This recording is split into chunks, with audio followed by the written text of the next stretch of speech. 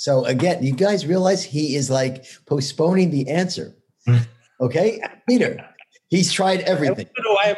I'm not treating a finding, I'm treating a patient. And you're right. And that's a very good point. So in all fairness, that's true. So the patient has tried every single type of compression. They even use pump therapy. Okay. They work as in the post office, and they're at risk for losing their job because their leg hurts them so much as the day progresses. So before you answer the question, Rob, am I painting a picture here that is like, like you're in the shower and the steam is on the windows and you don't know what's going on? Or is this like, am I giving you're muted? Go ahead. I'll be honest with you, Steve. I don't see a lot of those patients. It's somebody with deep venous reflux, common femoral vein, popliteal vein. They've more, 80, 90% of the time, they've got a central venous obstruction somewhere. Yeah. Doesn't need to be completely occlusive. So to see isolated deep venous reflux, that's a little rare for me. And again, I don't want to steal anybody's thunder, but we don't have any options for that. At least none that I think that are reproducible and worth subjecting a patient to risk for now just for leg swelling.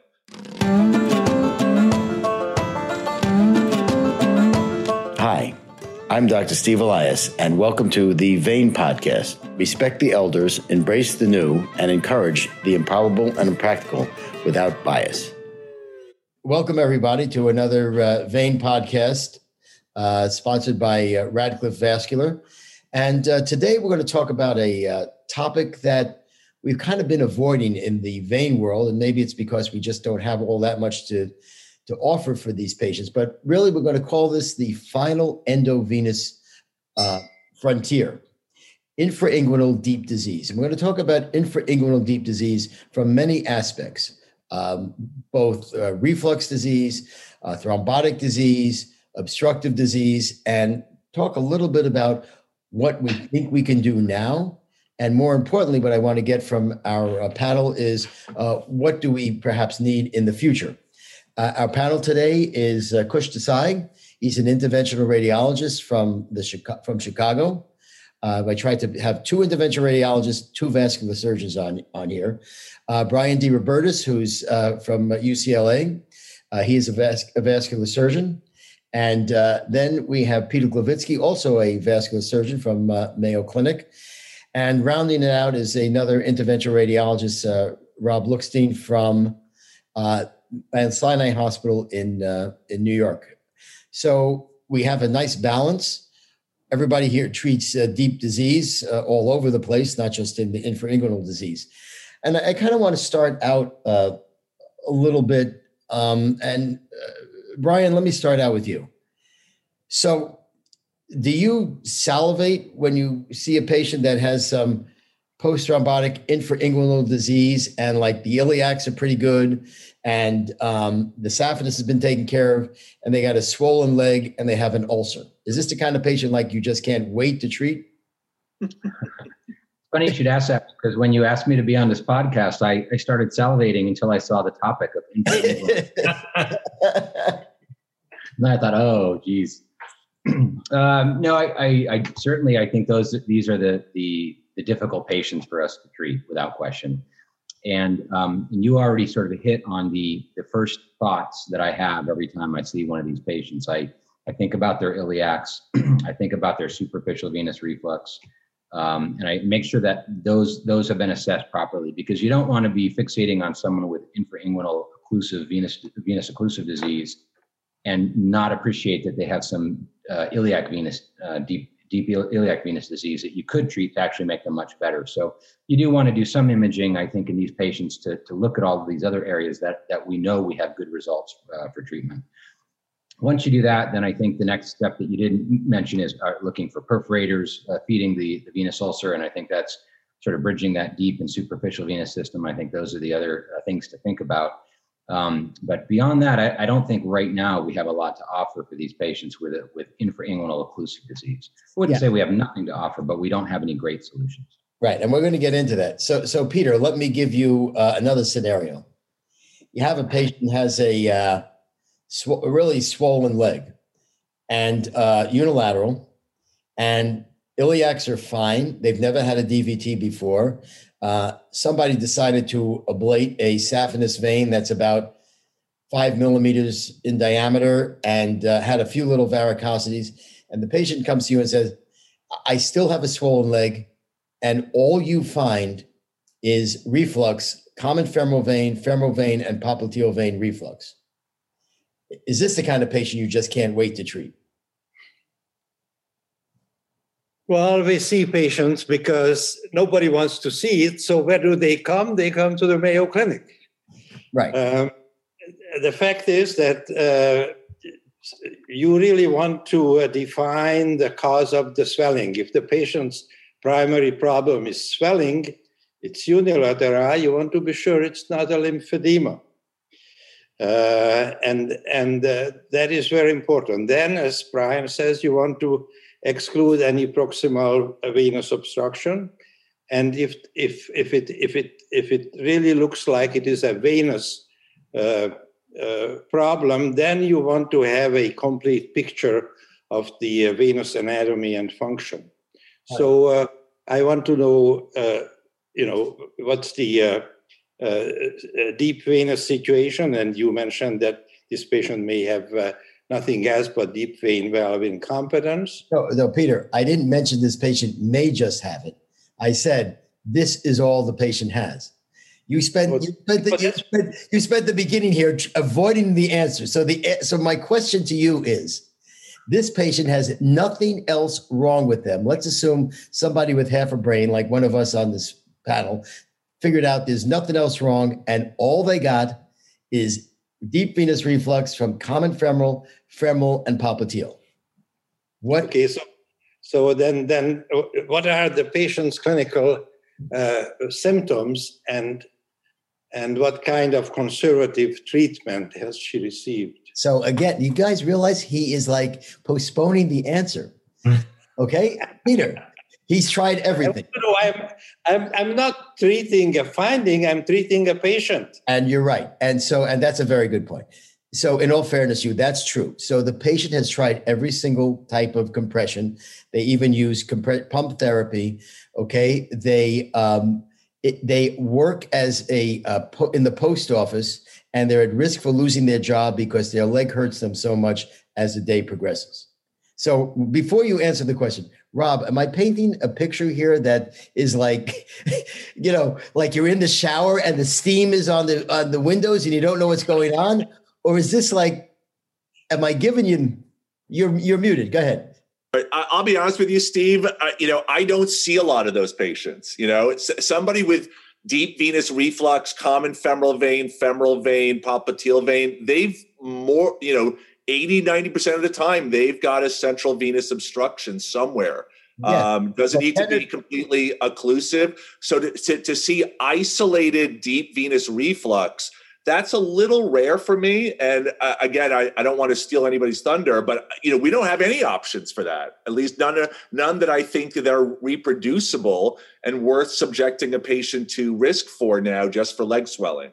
So that's a very rare clinical presentation, at least in my practice. Absolutely. I mean, this is a rare situation, right? And especially if it's a congenital valvular agenesis. I've seen maybe 2 patients or 3 with this, So what I'm saying is that if that's the only problem, number one, I really want to exclude. I might even order a lymphoscintigram if it looks clinically that it's a lymphedema.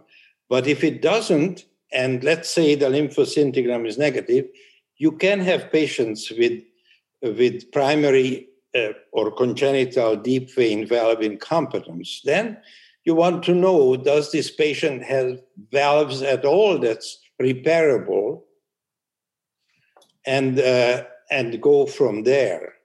Okay, so I was going to save this part to a little bit later on, but we're into it right now. So I agree with you guys that is a rare situation. So my next question is, and I'll ask Kush since he didn't say anything yet.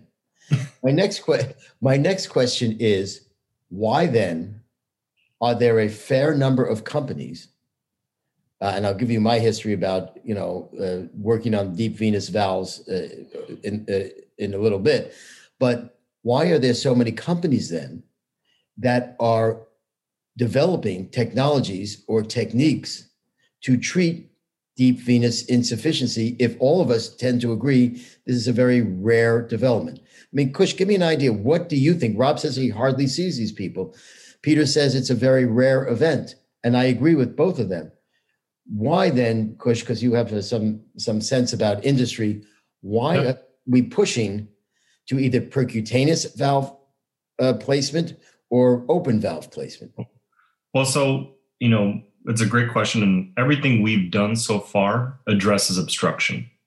But we know that we're missing the reflux part of it. And reflux and obstruction are what contribute to ambulatory venous hypertension.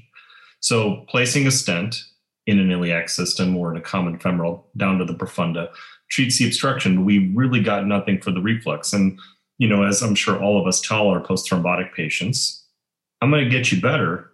I'm not going to get you all the way better.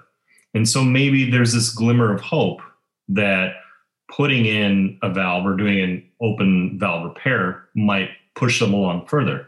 But to your point, a lot of these companies are looking at, we're looking for patients to start our initial studies with primary congenital valvular insufficiency. I said, good luck. You'll power it by the year 3000. That's not going to happen. You need to be pragmatic and you need to start looking at challenging patients right up front, because otherwise, if you want to answer the question, you need to start with real world patients, not with the ideal patients to meet some nebulous performance goal. Yeah, and I agree, and all of us are excited by this. Many of us have dealt with this for quite a long time. I mean, honestly, I'll just give it very brief. That's where I got into the vein world. I was lucky enough to be with a doctor up in Buffalo, Sid Tahari, that Peter knows, vascular surgeon, did one of the world's first vein valve transplants, axillary vein with a good valve, transplanting it. Thinking back though, and I was a first-year resident, and if it wasn't for him, I would not be talking to you guys now about vein disease, because he got me into vein disease, and that's where I always knew I wanted to wind up. But thinking back on it, we probably didn't realize the great majority of those patients were really post-thrombotics that really had obstructive symptoms more than reflux symptoms. So, Peter, let me bring you back. I'm going to say you're younger than me, but not by that much, or maybe a little older than me, but not by that much. But we're around the same time. So I am younger than you. Right, that's true. So my question is, Peter, were we wasting our time in the past talking about valve repair, talking about valve transplant, when we really should have been spending our time doing what most of us do now, taking care of the obstructive aspect? Well, we did not waste our time. And when I said that it's a rare problem, valvular agenesis, congenital valvular agenesis is rare. But when we look at non-thrombotic lower extremity reflux, that's actually quite frequent. Even in the SEPS trial that we did on the perforating veins, when we did, as you remember, endoscopic perforator ligations, there were more non-thrombotic than thrombotic patients who had incompetence. So when you talk about overall chronic venous insufficiency due to infrainguinal disease, I think there are quite a few patients who have a deep vein primary valvular incompetence, the type of incompetent valve that Bob Kistner and Saturai and others and us repaired, you know? Right. So what I am saying is that even though obviously we all see more post-thrombotic patients, but there is a pretty large group of patients who have advanced chronic venous insufficiency and never had documented deep vein thrombosis. Yeah.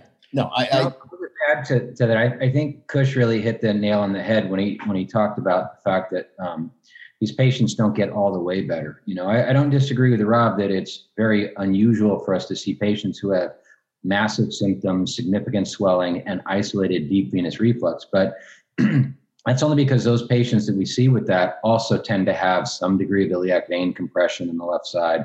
They have some degree of superficial reflux. And so we have things to do for those other areas, and we do those.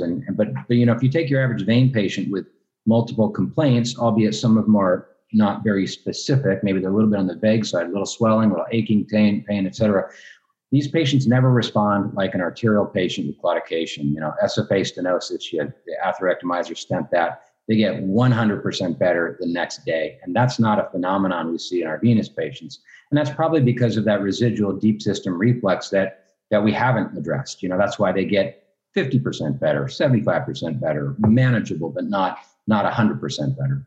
Yeah, and I think the other thing about venous disease versus arterial disease is that all of the other veins, aside from the one that you either fixed or got rid of the obstruction, distally, they've been stretched for so many years, intramuscularly stretched, just all over the place. And it's like I tell patients, it's like blowing up a balloon. You blow up a balloon once or twice, you let out the air, it goes back to its normal size. You blow up a balloon 100 times, it's never going back to that size. So we have we have multiple things. You've been stretching this for so long, you relieve the obstruction, you still have reflux. Those veins are just not getting back to where they were.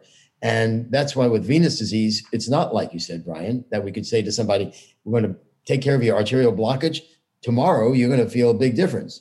So that's our challenge, to figure out what we can fix, what we can't fix, and setting the expectations.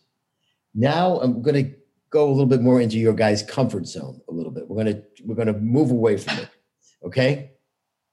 Rob, why do we say in general, someone has infrainguinal acute venous thrombosis, that all you do is anticoagulate? Why is that basically what we're saying at this point?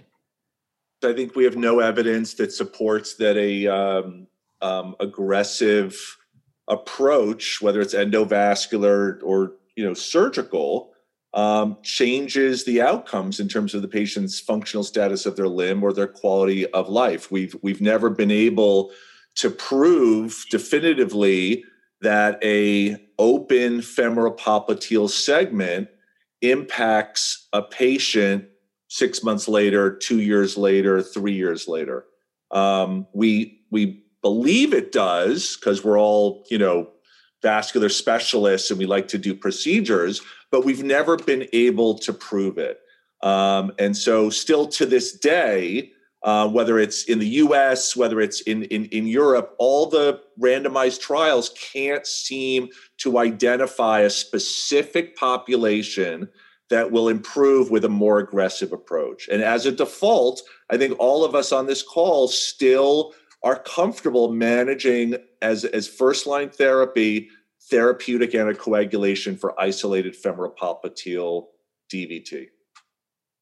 So do you feel then, Rob, that we should not even pursue the idea of removing thrombus from infrainguinal veins?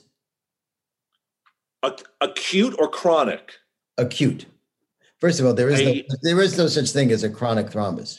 So I would say that we have a half a dozen FDA-approved widgets that do it incredibly well.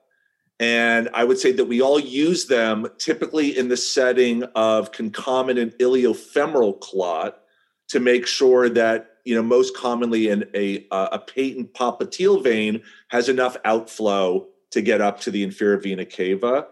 I, for one, am humbled by the amount of work that has gone into design trials by people I'll say are much more thoughtful than I am about this, and still have not been able to come up with a signal on which patients, which clinical presentations, which anatomic subsets will clearly be benefited by an endovascular first approach. The other thing on the other side of it is that I think all of us in our practice find that most patients, at least 80%, feel radically better after they've gotten a week of therapeutic anticoagulation. And so it's so rare. And again, I'll be very humble. I think it's unpredictable still as to which patients will fail therapeutic anticoagulation and present to your office at the 1 week follow-up or the 2 week follow-up and say, I just still don't feel better. I can't ambulate. The swelling is really debilitating. I can't resume my normal functional existence. It's rare.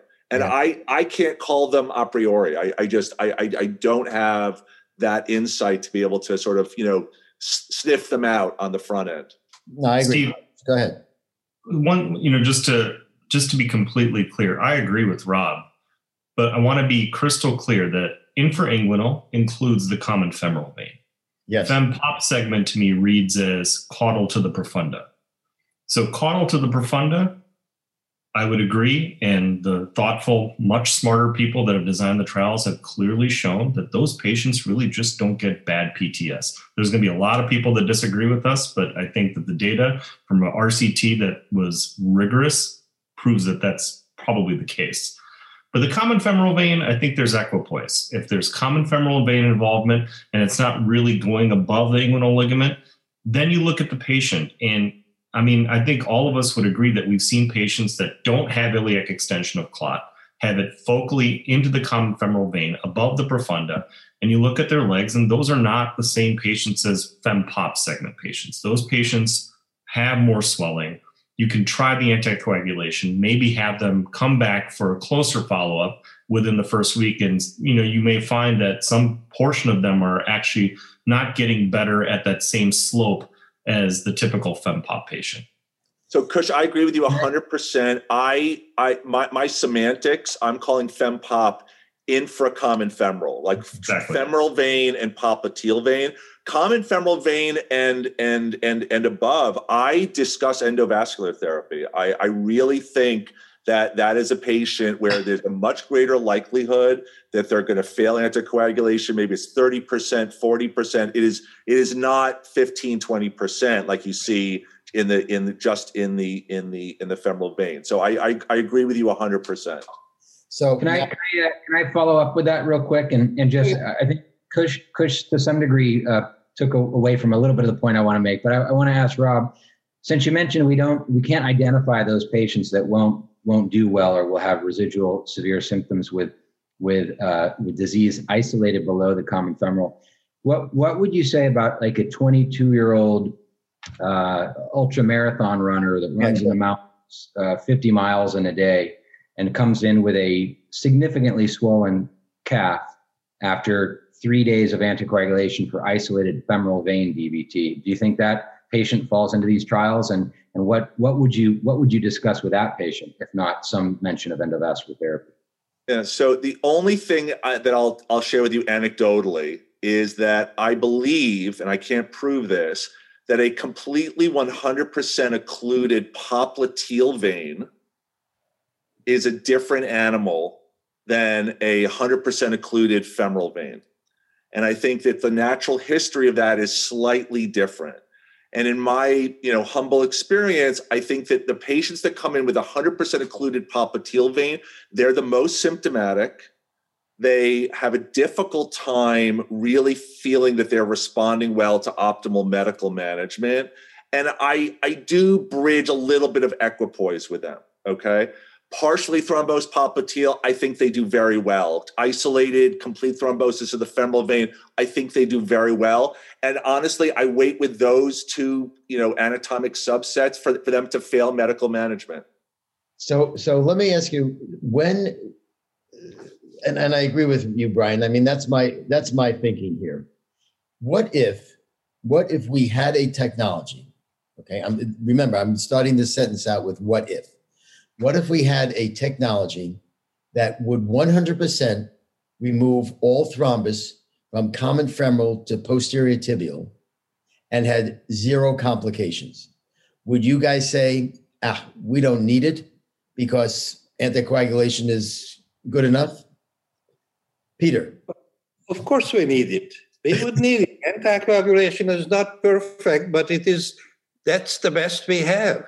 So, to think that, patients with infrainguinal DVT with anticoagulation all will become normal, I mean, it's not happening. So sure, if you have the magic device that removes the clot, I am sure that, of course, you need a study, but a comparative study, but I am sure that will be better than heparin and anticoagulation alone.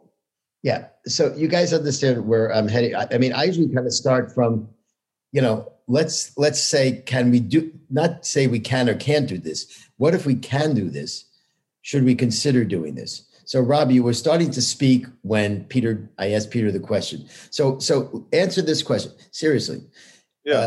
Don't be put off by the practicalities. If in fact we had a technology that could remove thrombus, common femoral, popliteal, and tibial without any complication at all, would you say, I'm not using it, I'm just going to put the patient on anticoagulation?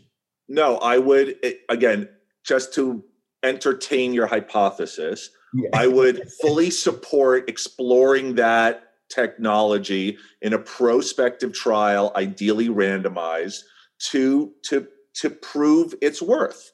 Again, just to be candid, I don't believe a technology without complications exists. No, it doesn't. I think we're all experts here, and we've all seen our colleagues and our friends show us cases unofficially at meetings when we used to meet face to face, and we're just all like, "Oh my God, what did you do here?" For something that we all on this panel could use with our eyes closed. We've used these tools 1,000 times, 5,000 times, and you still hear stories of somebody doing something where you can't understand how a patient got hurt. So again, if there's no complications, that's great. I love studying those kinds of technologies. I'm the skeptic one, because I think if you put something out there, something bad's going to happen, and you have to prove its worth with prospective evidence. No, I'm bringing a pie in the sky. I'm not saying that's reality, but my point is, I don't like to dismiss something based on the thought, oh, that's never going to happen. I would rather entertain, yeah, it might happen, and can we make it happen, kind of idea. The reason I would entertain it really is because of the patient that Rob brought up, which is the completely occluded popliteal vein.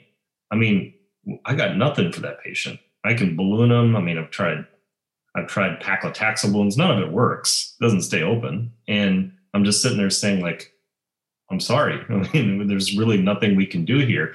And I completely agree with Rob and Brian and Peter, where we said, like, well, the femoral vein, who cares? Because what happens is if you have a good popliteal vein, you guys have all seen these venograms, you get that jog to a profunda collateral and it reconnects at the lesser trochanter. And those patients are effectively asymptomatic, but that pop. So if your theoretical device could completely clean the pop up, then I think for that reason alone, I'd be fascinated.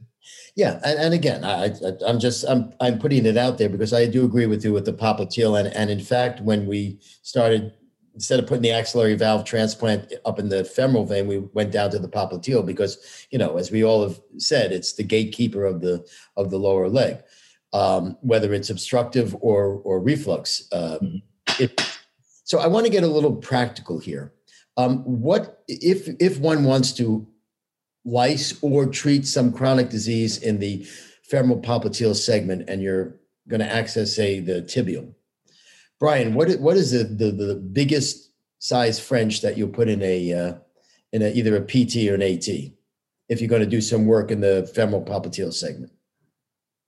Well, I don't know that I put bigger than a 6 French sheath in a PT vein. I'm not sure why you would have to, depending on which devices you would use. But I think that putting a sheath that is too big for a tibial vein is less of a problem than the advantage you have of clearing that popliteal segment that we're talking about or other parts. So I'm not too concerned with access size there, but I can't say I've done larger than a 5 or 6 French sheath in a tibial vein. Yeah. Rob? I agree 100%. We're usually using access at the ankle just to facilitate, flossing in some way for a very complex reconstruction. And so if your mainstay of therapy is going to be ballooning, you shouldn't need bigger than a 6 French sheath. I've gotten comfortable using these slender radial sheets at the ankle just because it's a slightly smaller crossing profile, and you can get 6 French balloons through and balloon up to 8 or even 9 millimeters in the popliteal. But I have not found a need to go larger than that yet. Steve, are you referring to high tibial access? Because I think we need to be clear. Yes. High tibial, not at the ankle, right? High tibial, I've done 8, but I'm talking ankle. So you could open up the really have running room to open up the pop and get at least one calf vein open to drain the foot, drain the calf adequately. Yeah, no, what I wanted people to take away who's going to listen to this is, I mean, and I've used 8s also in the high tibial as well. And I don't think it's, there's 5 other tibial veins there, 2 perineals, 2 anterior tibial, another posterior tibial. So I think you can go up to 8. I wouldn't do anything higher than 8. Let's talk about popliteal. What's the biggest push? We've had this discussion before, using the Clottriever or something like that. What's the biggest that you're going to put in the popliteal? Boy, so I'll tell you that I'm going to go back to your tibial comment. And I just last week, the day before Thanksgiving, I put in a 12 French in the tibial. And I did cat 12 through it. No problem. Ankle or high tibial? High tibial. Okay. All right. A 12.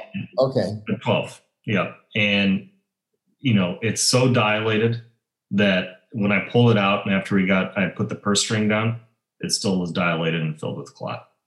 Right. So in these acutely thrombosed tibials where there really isn't a whole lot of flow, and as you point out, you got 6 of them, take one out.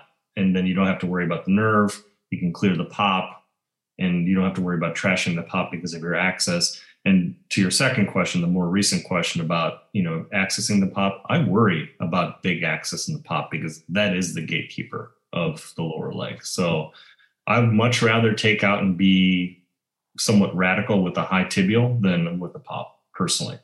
Yeah, I think those are good thoughts. Okay, let's move to really the biggest bugaboo, because now we've already decided that, okay, acute thrombus, anticoagulation, not a bad option. Infrainguinal, people do fairly well. If we had the ideal device, we might consider doing it. Let's talk about the real problem that we all see more often in day to day, which is, post-thrombotic chronic changes in the femoral popliteal common femoral segment, whether that's the only problem or whether that's the beginning of a problem with extension into the iliacs, and we're concerned with inflow into whatever we're going to do, common femoral up. So let's talk about, Brian, what are the kind of the things you might do if you felt you had a compromised inflow into a segment of iliac that you're going to stent down to the common femoral just above your profunda, but you don't have good inflow. Do you do anything to try and improve that inflow before you place a stent above?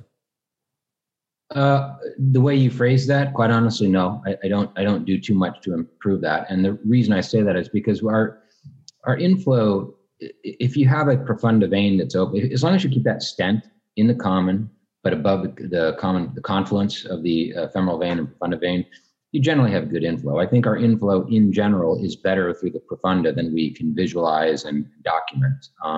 So I don't worry as much about that femoral vein inflow. I think I'm getting most of my inflow from the profunda. But I do think it's important to make sure that you brought your iliac stents down as far to that confluence as you need to have good, to have your common femoral not be the source of your inflow limitation. So, yeah, no, I understand what you're saying, and I agree. If you have a good profunda inflow, but there are patients that also have scarred profunda as well, and you don't have good inflow into those. And Peter, I'm going to ask you about the open options in a second, but Rob, what would you not place a stent above something like that, or would you try to do something to improve inflow? So I'll tell you about a case I did maybe 6 weeks ago.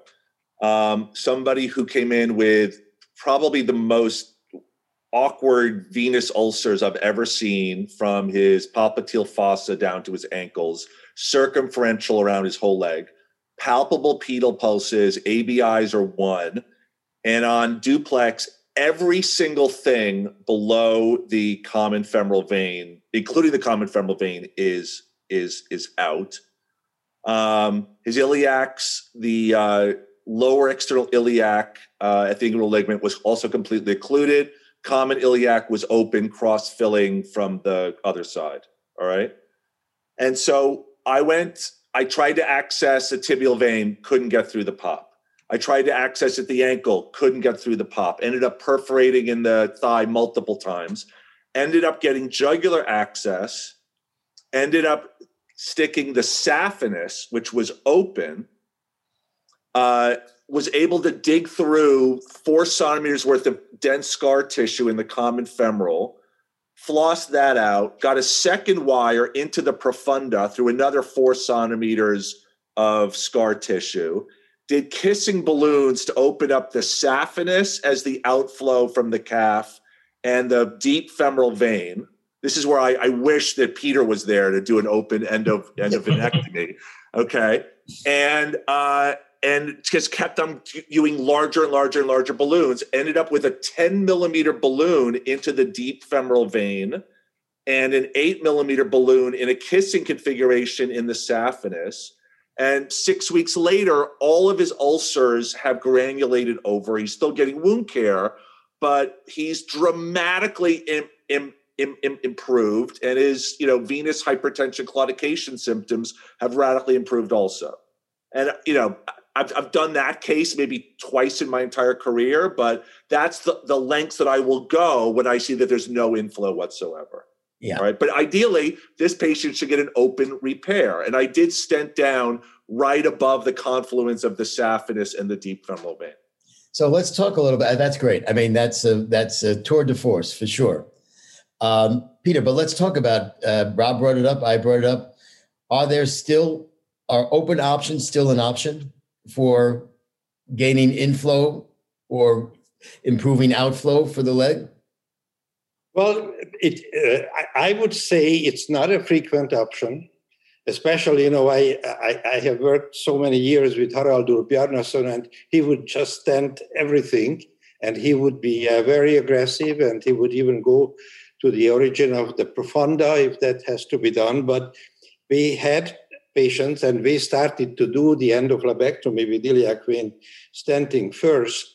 And there are clearly cases where even if you put your stent all the way down to the common femora, you don't get a good inflow.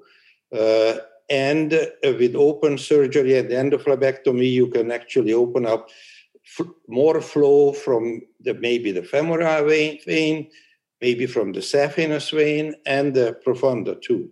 So these are the patients where we did endoflebectomy, put a vein or bovine patch, and then put the stent still all the way down to the very distal common femoral vein, but we had a better inflow. I think it is a good operation. It has problems because it is still a thrombogenic surface.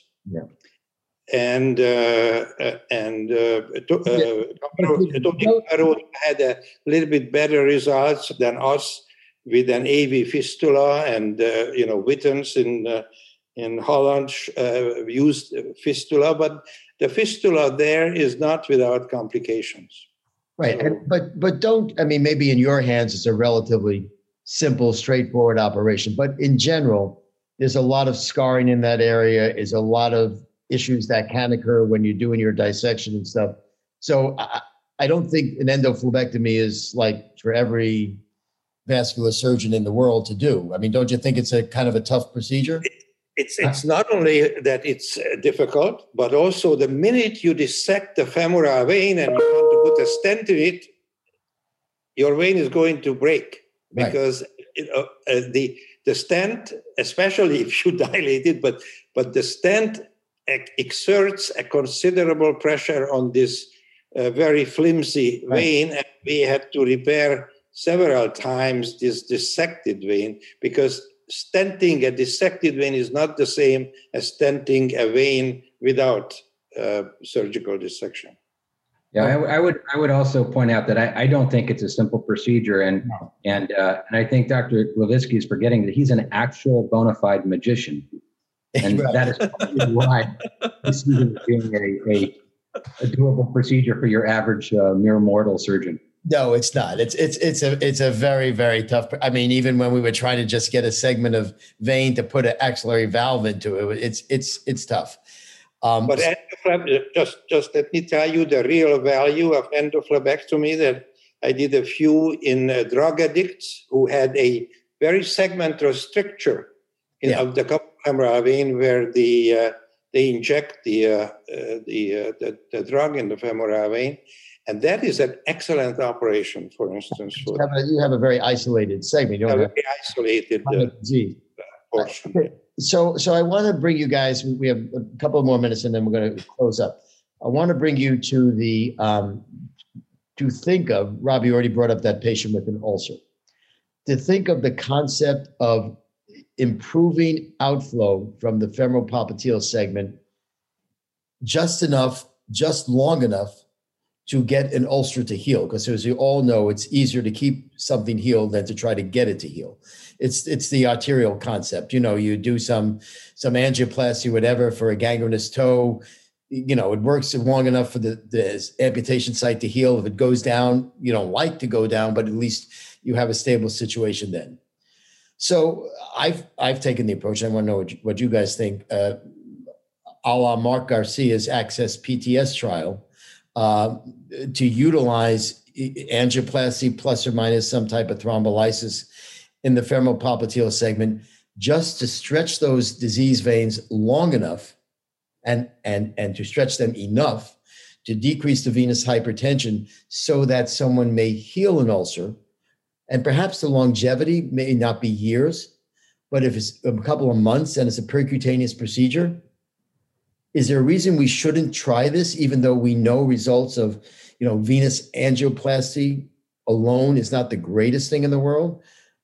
But should we take the concept that we're doing this so that we're just going to heal an ulcer, and then after that, it's gravy if it still is working?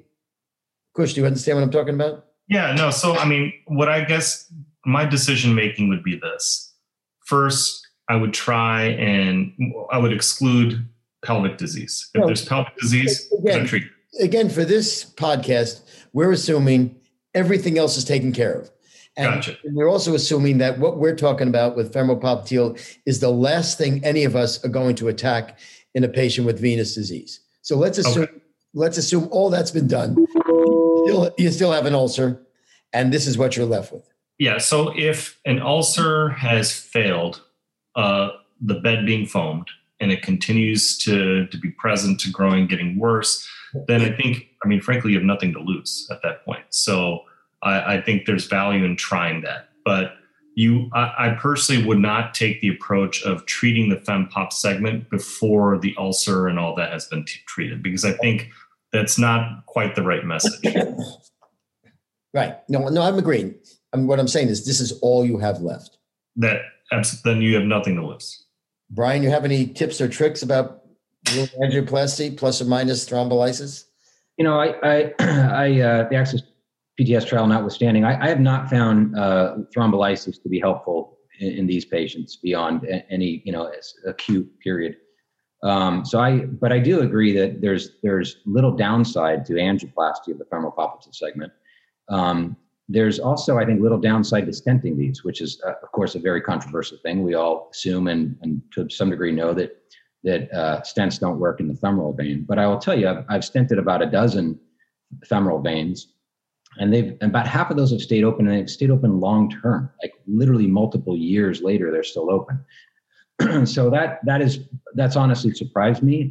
In the ones that have occluded, they've generally been patients with antiphospholipid antibody syndrome or some other aggressive hematologic issue. So I don't think there's a downside to angioplasty. I haven't seen a particular benefit to lytics in people with true chronic occlusions. And I would say that, along that idea of there not being a lot of harm in doing it, I think if you have a segment that you plasty it, you can't get flow through it, you cannot get continuous flow through it, leaving a stent in something that would otherwise just go on to occlude doesn't pose a lot of downside to me either, and that I would hedge on saying that simply because a year of anticoagulation, sometimes these things open up on their own as well. So I'm not saying there's no downside to putting in stents, but I've been surprised at the patency of stents in the femoral vein, which in my hands has been around 50%, which is not terrible, despite the fact that it's not great. You bring up a very interesting discussion because it's been kind of a no-no. In almost everybody universally do not stent the femoral vein. Rob, what do you think of that? Should we do more of this and see what happens? So I've done that also, and I will echo Brian's sentiment. Half of them stay open, half of them don't. The common situation, the most common situation is that everything is a total cord from the femoral vein confluence down to the pop, and maybe the pop is partially scarred down, and you're trying to do whatever you can. So if you aggressively angioplasty that and you have one area where there's a calcified valve or something and it's recoiling right there on the table, I think, sure, of course, the concept is almost like a tack. You just want something focal to just open that one little area. And again, I've done that. I think that works fine. That's not common. Right. What's unfortunately more common is you balloon the entire femoral vein. It's 40 centimeters worth of angioplasty, and you can't keep it open at all. And then to put 40 centimeters worth of metal in someone's femoral vein, that's very hard to palate. And I think that our conventional wisdom of don't do that falls into that category. We don't want to open up the floodgates and tell people cross every femoral vein fibrotic case and put full metal jacket, because nobody here thinks that's ever going to work ever. Yeah. The one thing that I've become a little bit more bullish about is somebody with a post-thrombotic calf in the setting of a completely occluded popliteal vein. And again, the common femoral veins open, the deep femoral veins open, the iliacs are wide open, but they're really miserable and they're having a hard time maybe managing an intermittent ulcer. Maybe they're diabetic. I've gotten a little bit more, if I can cross this popliteal and angioplast it, to your previous question, keep it open for 6 months, stabilize that patient, even if it goes down 6 months later, that's a win for that patient because they're able to live 6 months much more stable, possibly heal a wound. And so I'm doing that, not that it's a huge part of my practice, but I've probably done a half dozen in the last 12 to 18 months.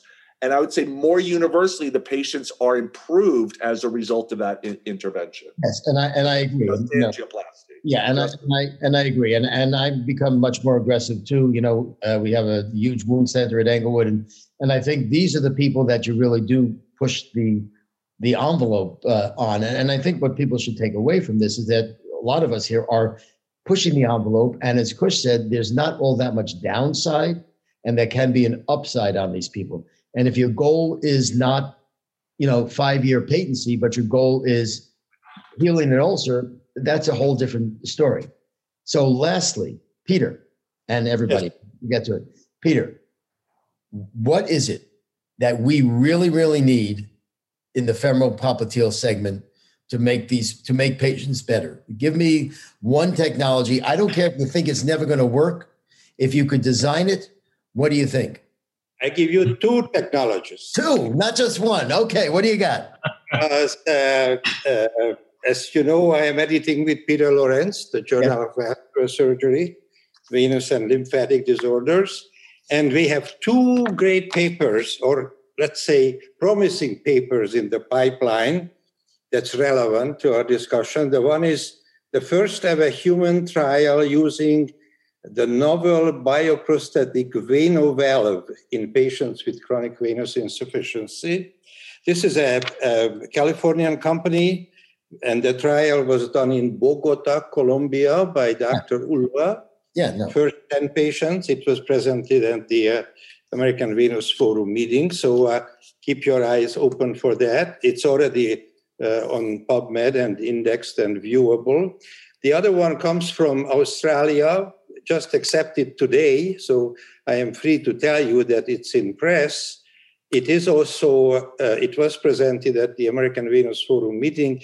It is on an endovascular procedure of endovenous valve formation. Yeah. And you know, this technique, this is the first 14 patients. And again, both of these are promising early results of a technique that appears to be safe with minimal thrombotic complication. Right. So this is the use. Right, but these are both for reflux. And right, and just full disclosure, I've actually put in a couple of those valves that Jorge has done in Colombia in the jugular vein of pigs before he started doing it in man, and I think it's a nice procedure. But as we said, that's the rarer event. Talk to me a little bit more about Talk to me, and we're going to finish up here. Talk to me more about the post-thrombotic people that have what we've been talking about, the changes. What is it? What would be nice if we had something?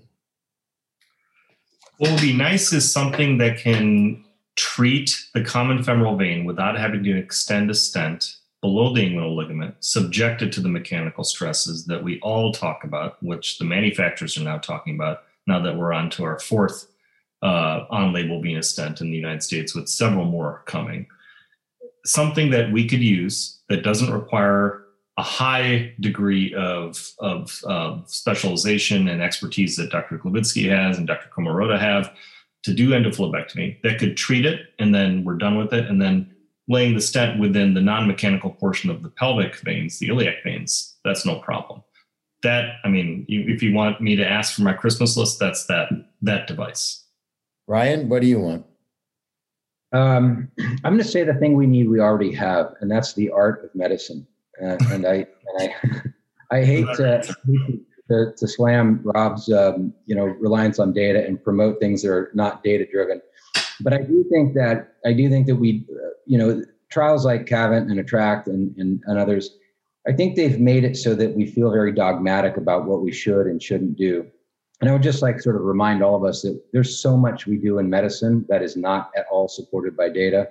And then we come out with a randomized trial about one specific thing, and we then feel like we have to adhere to the results of that very specific randomized trial with all of its enrollment issues and biases and things like that. And so I think that my biggest thing I struggle with is that post-thrombotic 24-year-old who's very active, who I see only 6 months after they've been on anticoagulation, and no interventionalist has talked to that patient about other options to consider. Not that we would do those things, not that I would lyse every 20-something-year-old with a femoral vein DVT, but I would probably anticoagulate them for 4 days and then check in with them and try to get to them in that couple of week window to lyse them so that they don't show up 3 months or 6 months later. Because once you're honestly at 6 months later with severe PTS, I can't even imagine what options would work well for those patients going forward. Yep. Okay, so I kind of agree with you, but you use the word lyse them. As Rob pointed out in the beginning of this, we have a lot of new technologies that don't require thrombolytics to remove thrombus, and that may be the kind of person you want to use it on, somebody that you can quickly get out of fresh thrombus and efficiently. So, Rob, your wish, what do we need? Aside from people like Brian. I'll go to something that we don't have. I would, to the previous conversation and Brian's, experience using, I'm going to use the term scaffolds for the femoral vein and or popliteal vein. I think it would be fascinating to explore the concept of a bioresorbable scaffold. And I know Brian's working on a technology for the below-knee arterial circulation, but to try and, capitalize on that for the femoral popliteal venous circulation. So something that's able to keep a recalcitrant vein open for 6 months, resorbs, so you're not leaving permanent metal in the patient, but just enough, to our previous comment, that you can heal the wound alleviate some of the PTS, get the patient stabilized, get them into, stockings that are working, give them some functionality, and then let it go away. I think that would be an intriguing technology. It might not be as big a market as, chronic limb-threatening ischemia, but I certainly think that the more that we are entertaining these infrainguinal interventions, we're going to need something. And a permanent implant, I think, just doesn't really sit well with any of us. Yeah, and I think that's great. I think that's a great way. I mean, that's kind of where my mind is going. I think we need to, if I had to do something, I wasn't even thinking of placing some bioabsorbable. I was thinking of kind of more like a good device that does a real good endophlebectomy from inside, that basically just, reams out all the stuff. And then if you could treat the vein that you just, reamed out with some medication so it doesn't thrombose, that would be great. But I think, and my intent of this discussion with all of you guys, who was fantastic ideas and fantastic discussion, was that we need to realize the infrainguinal femoral popliteal segment is important, that we just can't ignore it and say, we're going to do nothing, forget about it. And the concepts of stenting, the concept of plasty, the concept of early thrombus, I think it's all going to hopefully sort itself out. I think we need to be more aggressive. As Kush says, if we do it pretty right, we're not going to make the patient that much worse. We may make them better. If we take the concept, we're not looking for perfection, but enough improvement for enough time so the patient can heal an ulcer, say, or whatever. We're not doing this for varicose veins. We're doing this for end-stage disease. So, I mean, I think it was really a great discussion, and it brought out the theme of this podcast and the theme of what I think everyone should approach medicine and maybe life with, which is, respect the elders, embrace the new, and encourage the improbable and impractical without bias. And that's the way I think we need to think about this, and certainly this infrainguinal issue that most of us have just given up and said, oh, there's nothing we can really do on it. So thank you guys a lot for this. This was really very enlightening to me also, and we look forward to seeing where this is going to go. All right, so thank you all. For the invitation. Thank you. We hope you enjoyed today's Vein podcast in association with Radcliffe Vascular. We aim to bring you important topics from the vein world, either topics that we ourselves feel are important or you, our listeners, feel are important. So review us on your favorite podcast app or send your thoughts, comments, and questions to podcast@radcliffe-group.com. That's podcast@radcliffe-group.com. You can also register to access newsletters, videos, and peer-reviewed journal articles. Thank you. Glad you listened. This is Dr. Steve Elias, and we'll see you on the next Vein podcast.